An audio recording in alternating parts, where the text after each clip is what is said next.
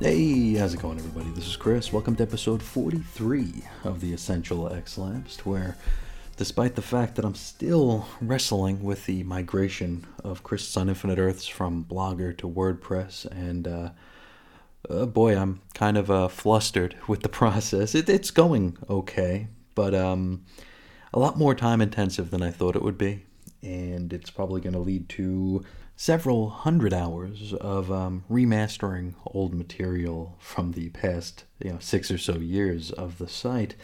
I mean, that's a good thing and a bad thing, I suppose. It's a bad thing in that I'm going to have to sink a whole lot of time into it, and it's probably not going to amount to much, but it's a good thing that I get to revisit and maybe reshare some things, and maybe some folks who didn't get around to seeing things the first time around will check it out this time. Then again, maybe they won't.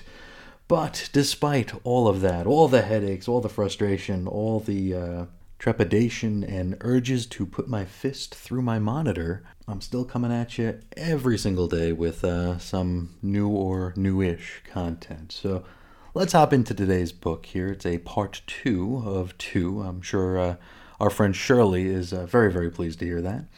Now, this is X-Men number 33, had a June 1967 cover date. The story's called Into the Crimson Cosmos, written by Roy Thomas with pencils by Werner Roth, inks John Tartaglione, letters Sam Rosen, colors, should we just say the Crimson Crayon of Sidorak? Maybe? I don't know. Edit Stan Lee, cover price 12 cents. And before we get into the book, let's look at the cover here. This is a pretty iconic cover. If you saw it, you'd recognize it. It's one of those. It's one of the handful of covers from this era of the original 66 that really stands out. We got the Juggernaut. It's a green cover with the Juggernaut just huge, just looming, taking up most of the cover. And the X-Men are in front of him, and then there's a couple of headshots on the right-hand side. And this is, like I said, a fairly iconic cover, but it's also a cover that almost wasn't. Now, you see, the original take on this cover had the villain Zorak, and we will meet him later on this issue. Now, instead of the Juggernaut looming, it was Zorak looming. But the Comics Code Authority nixed it, feeling that the sight of Zorak might be far too frightening for young readers. And, it's not often that we thank the Comics Code Authority with, hindsight in mind, but I think had the cover prominently featured the demonic Zorak rather than Juggernaut, I don't know that it would be quite as well remembered. So maybe a happy accident. Maybe the folks at the Code, stumbled into success with this one. Who knows? But it's an interesting cover, to be sure here. I've seen the pencils of it. I shared it on the social media and on the Facebook group this past weekend, because honestly, it was the first time I'd ever heard of it. I'd never heard that there was an original cover for this that wasn't the iconic one that we all know. So that kind of tells us that there's always something we can learn. So let's get in past the cover here and open up the issue itself. Now, the story opens with the Juggernaut, who had, just beat the holy hell out of the X-Men last issue. He's stomping through the woods on his approach toward Factor 3. And you see, I may have neglected to mention this last time, but Factor 3 is currently hiding out in Europe, okay? And so Mr. Marco is going to have to steal a plane and cross the Atlantic in order to reach his rendezvous. And I'm guessing that he knows how to pilot a plane across an ocean. Maybe that's one of the side effects of Sidorakiness, maybe, I don't know. Now, he's met by a pair of soldiers who waste absolutely no time loading and firing a bazooka in his direction. The shell shatters on Juggy's chest and, of course, does not even leave a mark. Kane then does that Hulk smash thing, where he slams both fists on the ground, and this sends a rumbling riptide of earth just shockwaving toward the soldiers, and so, as they would, they get the hell out of there. They vamoose. Thankfully, though, they do tell us where Juggernaut is headed, Metro Aircraft, which I'm guessing is a subsidiary of Jean's college, Metro College. Scene shift over to the mansion, where Jean has donned the professor's mental wave amplifier, that goofy thing with the bulb on the front of it, and this is in order to try to get a peek into the professor's head while he lay there comatose. Now, the last time we saw this goofy gimmick was back in X-Men number 20 when we were dealing with Lucifer, and that was Roy Thomas's first issue, if you remember, and maybe our first sign that he was going to be dealing pretty heavily in continuity nuggets. Anyway, the Mento helmet is on, and Jean is able to get kind of a bead on Charles here. She really can't reach him, but she can kind of read some of his memories, and through this she is told a story from hundreds of years ago. Now you see, during the whole deal with the Juggernaut there last issue, Chuck learned a little bit about the history of Cyttorak, or some such, and so it's time for us to exposit. Now, she sees a mystic from the land Chosan, who has just stumbled across the cursed shrine of Cyttorak. Stern Stan lets us know that this fella is actually Yao, the Ancient One, as a young man. Now, he enters the sanctuary and discovers the Ruby of the Crimson Bands. And while he doesn't plan on actually touching or taking the thing, lest he become a Juggernaut, he doesn't even get all that much time to just look at it, study it, and observe it, because he is attacked by Zorak. And they fight for an entire 2 panels before Yao somehow forces the baddie into the Crimson Ruby. Now this somehow gives the X-Men the idea that they can do something with the Ruby in order to save the Professor from his coma, I think. Also, they might be able to defeat the Juggernaut in this, again, I think. Now, Jean pulls out her X-Men watch to take the Professor's pulse, to which, here's the question here. Could this be Chekhov's watch? Yeah, it totally is. It'll come back around, don't worry. Beast suggests that they might be able to get some answers if only the Ancient One still lived. And so the team decides to stand the fallen Cerebro machine up and attempt to use it to track down this non-mutant entity. Snoopy Stan reminds us that the X-Men had installed a multi-frequency booster to Cerebro back in issue 27. I'm not sure that would make it track non-mutants, but let's be honest, Cerebro is kind of all over the place at this point. It picks up whatever it needs to pick up for the story to take place. Anyway, the X-Men rig up like a pulley and hoist thing to stand Cerebro back up, and then they begin their search. And it doesn't take long for their quarry to arrive. It's literally like a panel and a half later. Now, the quarry is in the form of an astral projection of Doctor Strange. Now, Iceman questions if this is actually the guy they're looking for, to which Strange is like, hey, you don't believe me? I'll leave. I got better things to do. His body's actually currently on trial at Stonehenge, and he really doesn't have any time or patience to be doubted by Kid Cool here. Scott then mentions that this is about Cyttorak, and then chats a bit about the Juggernaut, to which Strange says that he can send 2 of them into the Ruby to do whatever the hell it is that they are planning on doing. Scott says he'll go as leader, and for his second, he chooses Jean. Now this gives us a panel where he questions whether he picked her because she'd be the best partner, or simply because he's got the raging hot pants. Now Jean believes it to be the latter and is very, very pleased as punch to be accompanying Scott. Strange gives them the open sesame phrase to get into the gym. And it's worth noting that our heroes got to get in and out of this thing within an hour, otherwise they'll be stuck for all eternity, or something. Strange zaps Scott and Jean away before slinking back to Stonehenge. Bobby, Hank, and Warren are instructed to do whatever they can to delay the Juggernaut from getting wherever it is that he's, going. Next we know Scott and Jean are rematerializing in the demilitarized zone in Korea, right before the mountain under which lay the Temple of Cyttorak. Scott takes to blasting his way into the earth mass, but then some Korean soldiers start to saunter on up.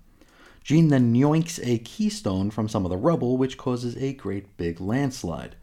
Now the tumbling rocks wind up setting off a bunch of landmines, which causes the soldiers to hightail it away, fearing the wrath of Cyttorak, which is pretty convenient. Now after some more digging, our pair finally make it through to an opening, and to the altar of Cyttorak. Scott and Jean use the open sesame phrase, which is, by dread Dormammu's deadly twin, by Hoggoth's hoary strands, let these 2 now descend within the Ruby of Crimson Bands. And bada bing, bada boom, they're yoinked on in, and hell, maybe after saying it, I am too, I can't tell. Once inside, they are immediately confronted by Zorak, who now calls himself the Outcast. Let's head back to the real world, where the Juggernaut continues stomping his way toward Metro Aircraft. The remaining X-Men are hot on his trail in the X-Copter. Kane bursts through the, wildly high-security chain-link fence that protects the facility and sends the security detail running in the other direction. So, thanks, guys. The X-Men land and then proceed to do something pretty badass. They leave the chopper running, so like the propeller, the blade is just still whirring. Then they tip it over so it would, like, in theory, like chop the Juggernaut up into teeny tiny Siderakian pieces. Now that'd be all well and good, but since he's the Juggernaut, and this is a code-approved book, thanks to the cover change, it doesn't quite work out for our heroes. And I tell you, A for effort, and A for bloodthirst as well. Jugs proceeds to tear up the chopper and proceeds to chuck big old chunks of it at the fellas. From here, we head back into the crimson doldrums of Cyttorak.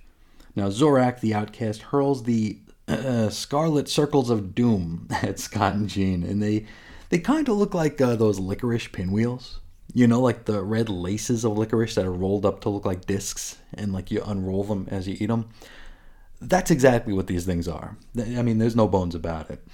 Anyway, he chucks them. They begin to unroll and wrap themselves around Scott and Jean until Jean TKs them away and then fires them back at Zorak. Of course, it's not going to be quite that easy to take him out, though. The outcast vanishes in a puff of smoke, and then even more red licorice coils appear and start wrapping up our heroes. It's almost like they realize that the issue came up a page short or something, because this whole scene feels like it's unnecessary. Maybe it's just déjà vu, as Jean and the French would call it, which is to say that Jean gives us an explanation as to what déjà vu is here, which is adorable, and makes me wonder if déjà vu was just like an understood term back in 1967 or something that actually needed to be explained. I mean, I wasn't around back then. Anyway, I guess the gimmick here is that the scene will keep playing out the same way over and over again, like Groundhog Day, only boring. Now it's here where Jean has an idea, and it has to do with Chekhov's watch. You see, inside the Crimson wherever the hell, time doesn't exist. But the presence of a watch kind of throws a wrench into that train of thought, right? I guess we can play along. Now Jean tosses the watch at Zorak, who freaks out and gives up immediately. He offers the ruby to the X-Men if only they'd leave him alone. Just then, all the years that Zorak's been stuck in the Crimson Limbo catch up to him. He withers, ages, and probably dies. I don't know, you can't tell. Scott and Jean then lunge toward freedom and the ruby. Once it's in hand, Scott transforms into a Juggernaut. Well, no, that actually doesn't happen. This is apparently the prototype gem, whatever that means.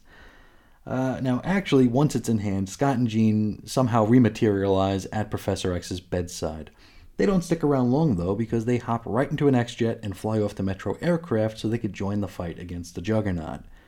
Now, once they're gone, some shadowy individuals show up beside Xavier's bed. So, what's this all about, huh? Now let's go to the airfield, where Kane has chased Iceman, Angel, and the Beast into a wind tunnel. Now they turn on the giant fan to slow Kane's approach, to which Kane just stops resisting and flies backwards through a wall. Then the boys attack. Beast hits Kane with a dropkick, Warren hits him with a pole that he got from somewhere, and Bobby engages in Iceman Maneuver A, which is, encasing the baddie in ice, which holds him for less than one entire panel. Scott and Jean then arrive with the Sacred Ruby of Cyttorak prototype. Now Psyche hoists it over his head, which seemingly begins to depower the Juggernaut. And so, panicking, Kane grabs the thing. And he vanishes to, somewhere in the Crimson Cosmos. I think the next time we'll be discussing Juggernaut will be somewhere around episode 75 of this show, because we'll be covering Doctor Strange number 182. That is a September 1969 cover date, so we got that looming in the sort of kind of distant future, I suppose. Now we wrap up the issue with the X-Men arriving back at the mansion, only to discover that the professor has been kidnapped. Now you might think that we're headed right into the Factor 3 story, and we're hitting the ground running, but no. Next time out, we're heading to the center of the Earth to deal with Tyrannus and the Mole Man. So Factor 3, we'll have to wait. So what did we think about this part 2 of the second Juggernaut saga? It's weird. With the Juggernaut, I got this odd kind of dissonance. I really like the character. I always kind of get excited when I see him, but all the Cyttorakian trappings do absolutely nothing for me. It probably makes no sense to say that I like the character. I just don't like everything about the character, everything that makes the character who he is.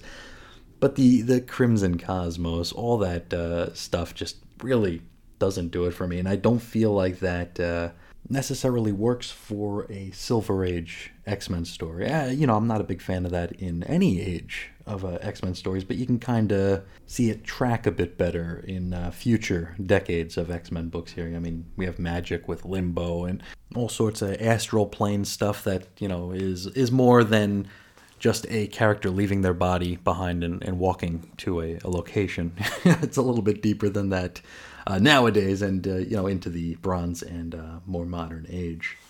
Here, though, really kind of doesn't do a whole heck of a lot for me.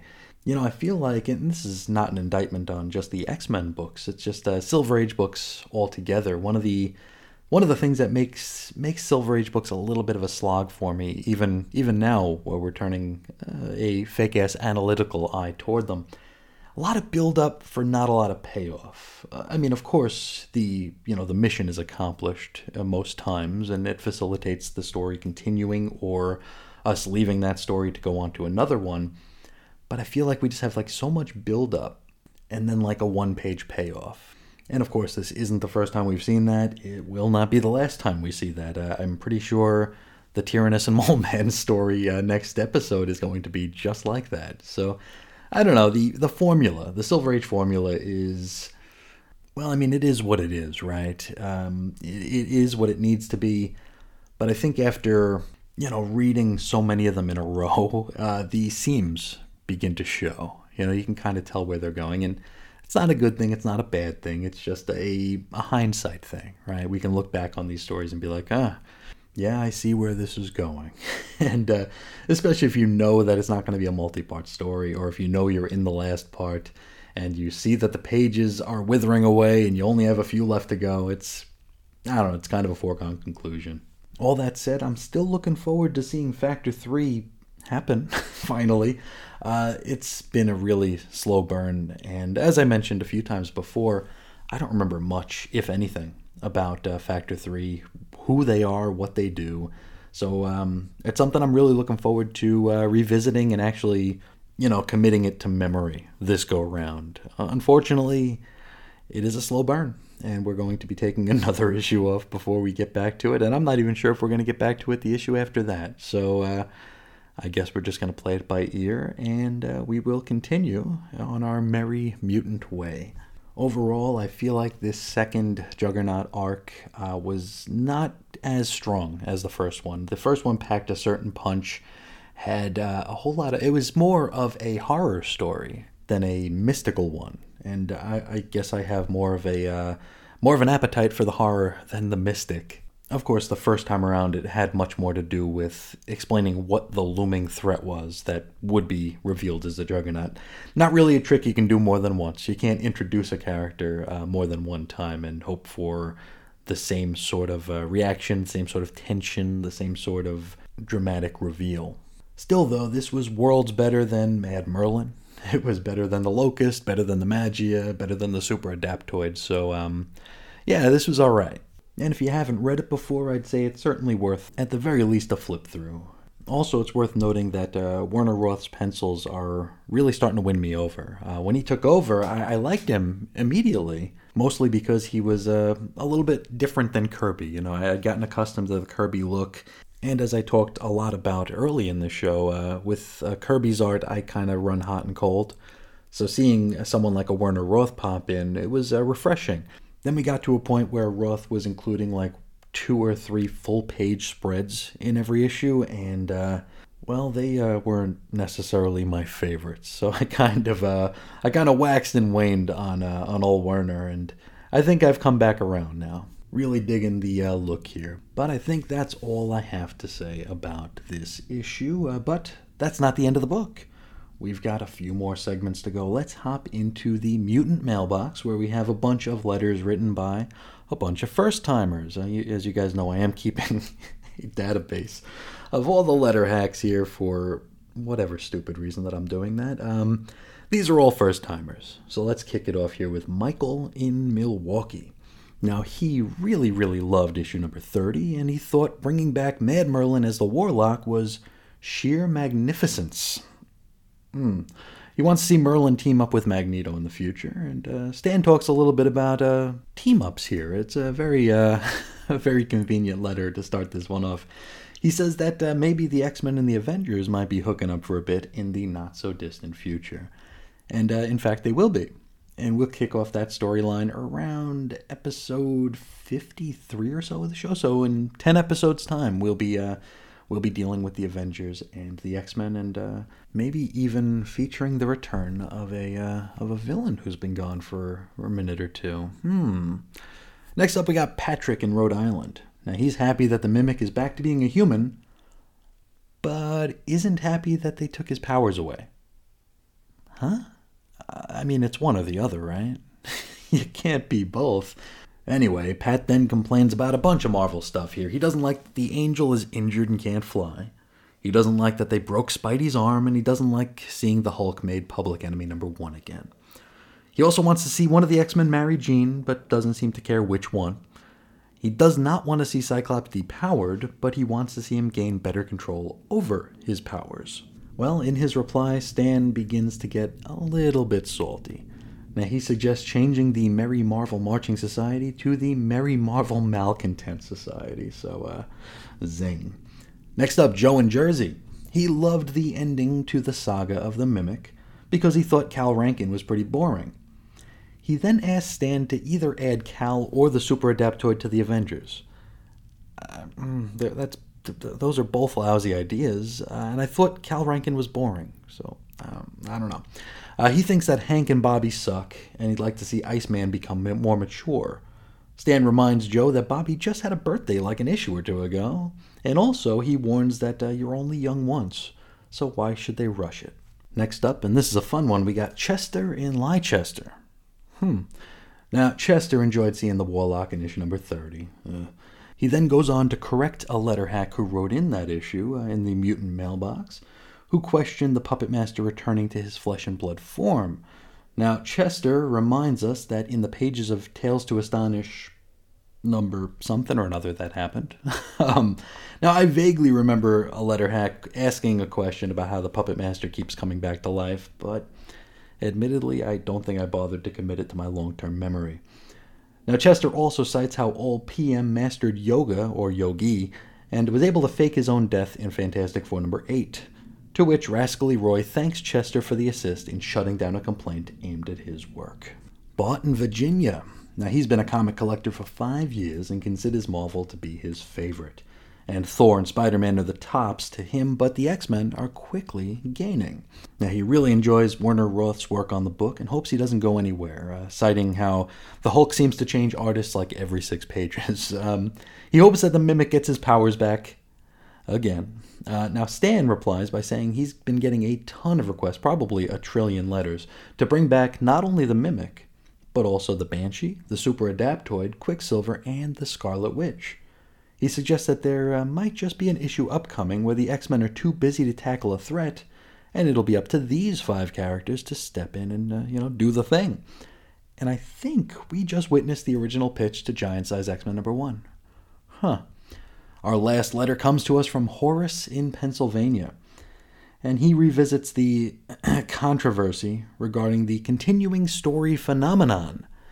So, thanks for keeping this subject going, Shirley. Now, if you're unaware, there's been an on and off brewing of discussion in these pages regarding the multi-part story versus the done-in-ones. I won't go into the nitty-gritty of spotty newsstand distribution. Just know that it wasn't always easy to follow your favorite titles. Now, one of the biggest complainers is a prolific letter hack named Shirley, who pretty much hates everything Marvel does, but continues to buy the books and continues to engage in letter writing. Anyway, back to Horace. He is for the continuing story. He claims that 99 times out of 100, the stories deserve the extra pages they get. He then quotes Little Orphan Annie, for some reason, and wraps up. Now, Stan says he's waiting for someone, Shirley, to write in to complain that the issue they just read was absolutely perfect. I think if we could take one lesson away from this, it's don't be a Shirley. Just don't. Next up, the Bullpen Bulletins, also known as More mixed up madness from Marvel's mighty masters of mysticism, magnificence, and misinformation. Item. You know how Marvel had those TV specials not too long ago on syndicated stations? Stan, he didn't mention it all that often, so you may not know. It might have come and gone and you didn't notice it. Well, now, Stan informs us that both Spider-Man and the Fantastic Four will be getting fully animated 30-minute specials on ABC TV. Item. Stan recently held court with Al Wallace of Adams Press in the UK. Now, Adams publishes the top 3 weekly comics mags in the kingdom. They're called Smash, Wham, and Pow. Now, Stan announces that Adams will start releasing Marvel works in the UK, and so he thanks Al and all of Marvel's British boosters. Item. You all know about no prizes, right? Well, it's here where Stan makes them official. You will soon be able to prove that you won a no prize. So what's a no prize look like? Well, stay tuned, pussycat. Item. John Severin is returning to the bullpen to do something non-S.H.I.E.L.D. related because Jim Steranko will be doing all the S.H.I.E.L.D. stuff. Dick Ayers will be taking on Ghost Rider, and that's the Western version, of course. Gary Friedrich is now writing Sergeant Fury and his howling whatchamacallums, replacing rascally Roy, who's just crazy busy at this point. Roy is writing Submariner, X-Men, and the Avengers. Stan refuses to let us forget that he's also writing some books, and he refers to his books as the easy ones.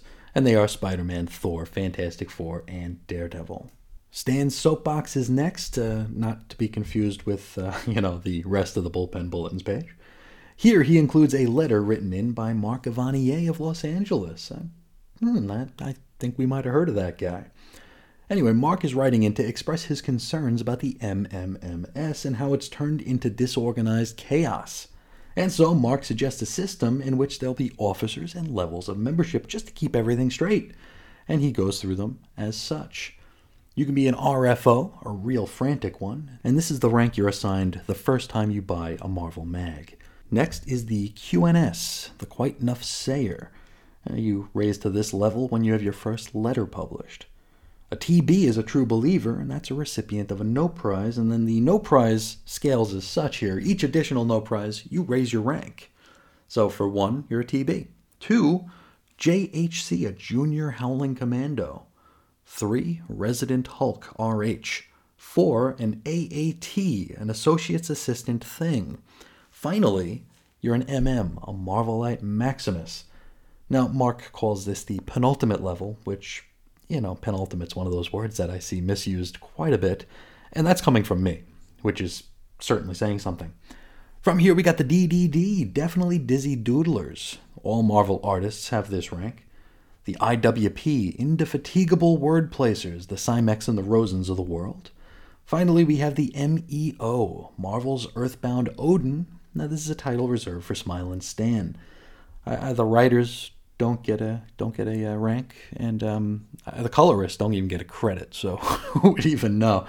Stan really digs this letter, and he likes the idea, and he wants to get it rolling. I wonder if maybe we can figure out a fake-ass officer scale. I'm open to any and all ideas.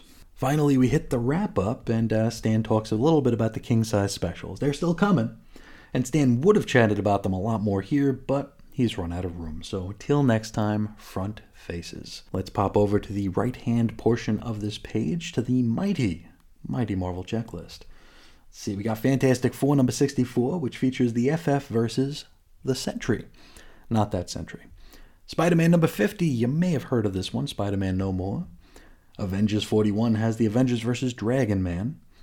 Daredevil number 29 has Daredevil Unmasked. Again, for the first time. Thor 141, The Mobster and the Monster. Strange Tales 158, Nick Fury vs. Hydra. Again. Doc Strange also meets the Living Tribunal. Suspense number 91, a new villain and invention for Iron Man. And Cap vs. the Red Skull. Again. Tales to Astonish 93, Namor vs. It, the Silent One. Still. And Hulk vs. Silver Surfer. Sergeant Fury number 43 has the Howlers vs. Rommel the Desert Fox. Then it's Reprint-O-Rama with the 9th issues of Marvel Collector's Items Classics, Fantasy Masterpieces, and Marvel Tales. Now, we don't have an MMMS section this time out. Instead, the bottom inch and a half of the bullpen page is dedicated to a teaser for something called Not Brand Ugh. And it has the tagline, "Who says a comic book has to be good?" So I guess we have that to look forward to in the not-too-distant future. Maybe we'll take a look at an issue or two of that just to get a little bit of a feel for it. And, hey, maybe there'll be some X stuff in there that's at least worth, looking at. Now, across the way, we've got our regular MMMS order forms with T-shirts, posters, stationery, the membership card, stuff like that. But this time they include buttons, Marvel buttons here. You get 5 for $1. And they say the following: "Nuff said," "Brand ugh," "Hang loose," "Sheesh," and "Face front." So I'm with you with 3 of those. "Nuff said," that's definitely a Stanism. "Brand ugh" for sure. "Face front" also, but I didn't know Stan was known for saying "hang loose" or "sheesh." Maybe I should start my own buttons for the show here. I can have buttons that say like "chair" and "hello" and "grocery store." Those things that I say all the time.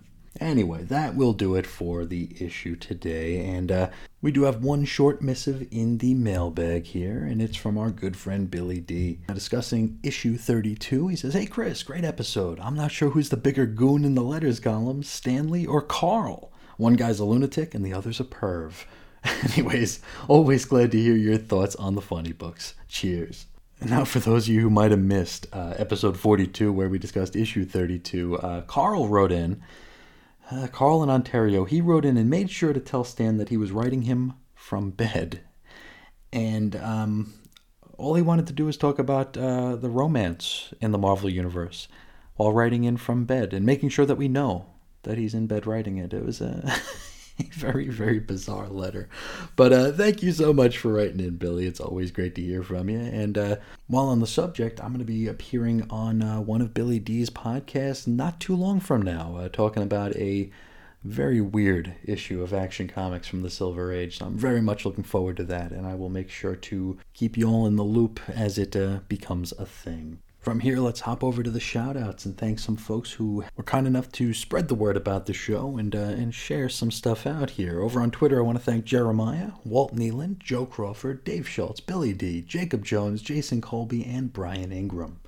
Over on Facebook, I want to thank Andrew Franklin, Pat Sampson, Jeremiah, Evan Bevins, Billy D, and Walt Nealand. Let's keep the thank you train coming by thanking the patrons over at patreon.com/xlapsed. Andrew Franklin, Ed Moore, Walt Nealand, Jeremiah, Jason Colby, The Scary Stuff Podcast, Jesse DeYoung, Damian, Peter McPherson, and Mark Jagger.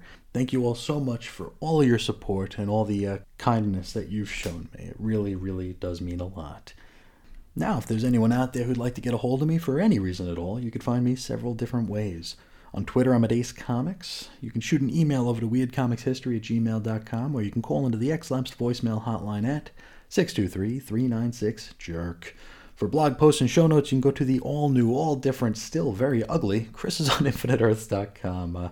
We're over at WordPress now instead of Blogger, and I think all of the articles have populated, but as I alluded to earlier, that is just the start of it. So I suppose watch that space. I don't know.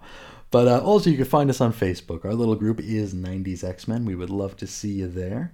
Of course, the complete audio archives are at chrisandreggie.podbean.com. And the Patreon is patreon.com/xlapsed. A lot of exclusive content, some first run content.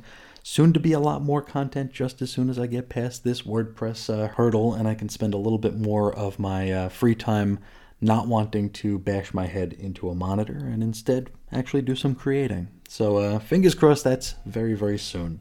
Anyway, that will do it for today. I'd like to thank you all so much for sharing your time with me. It really does mean a lot.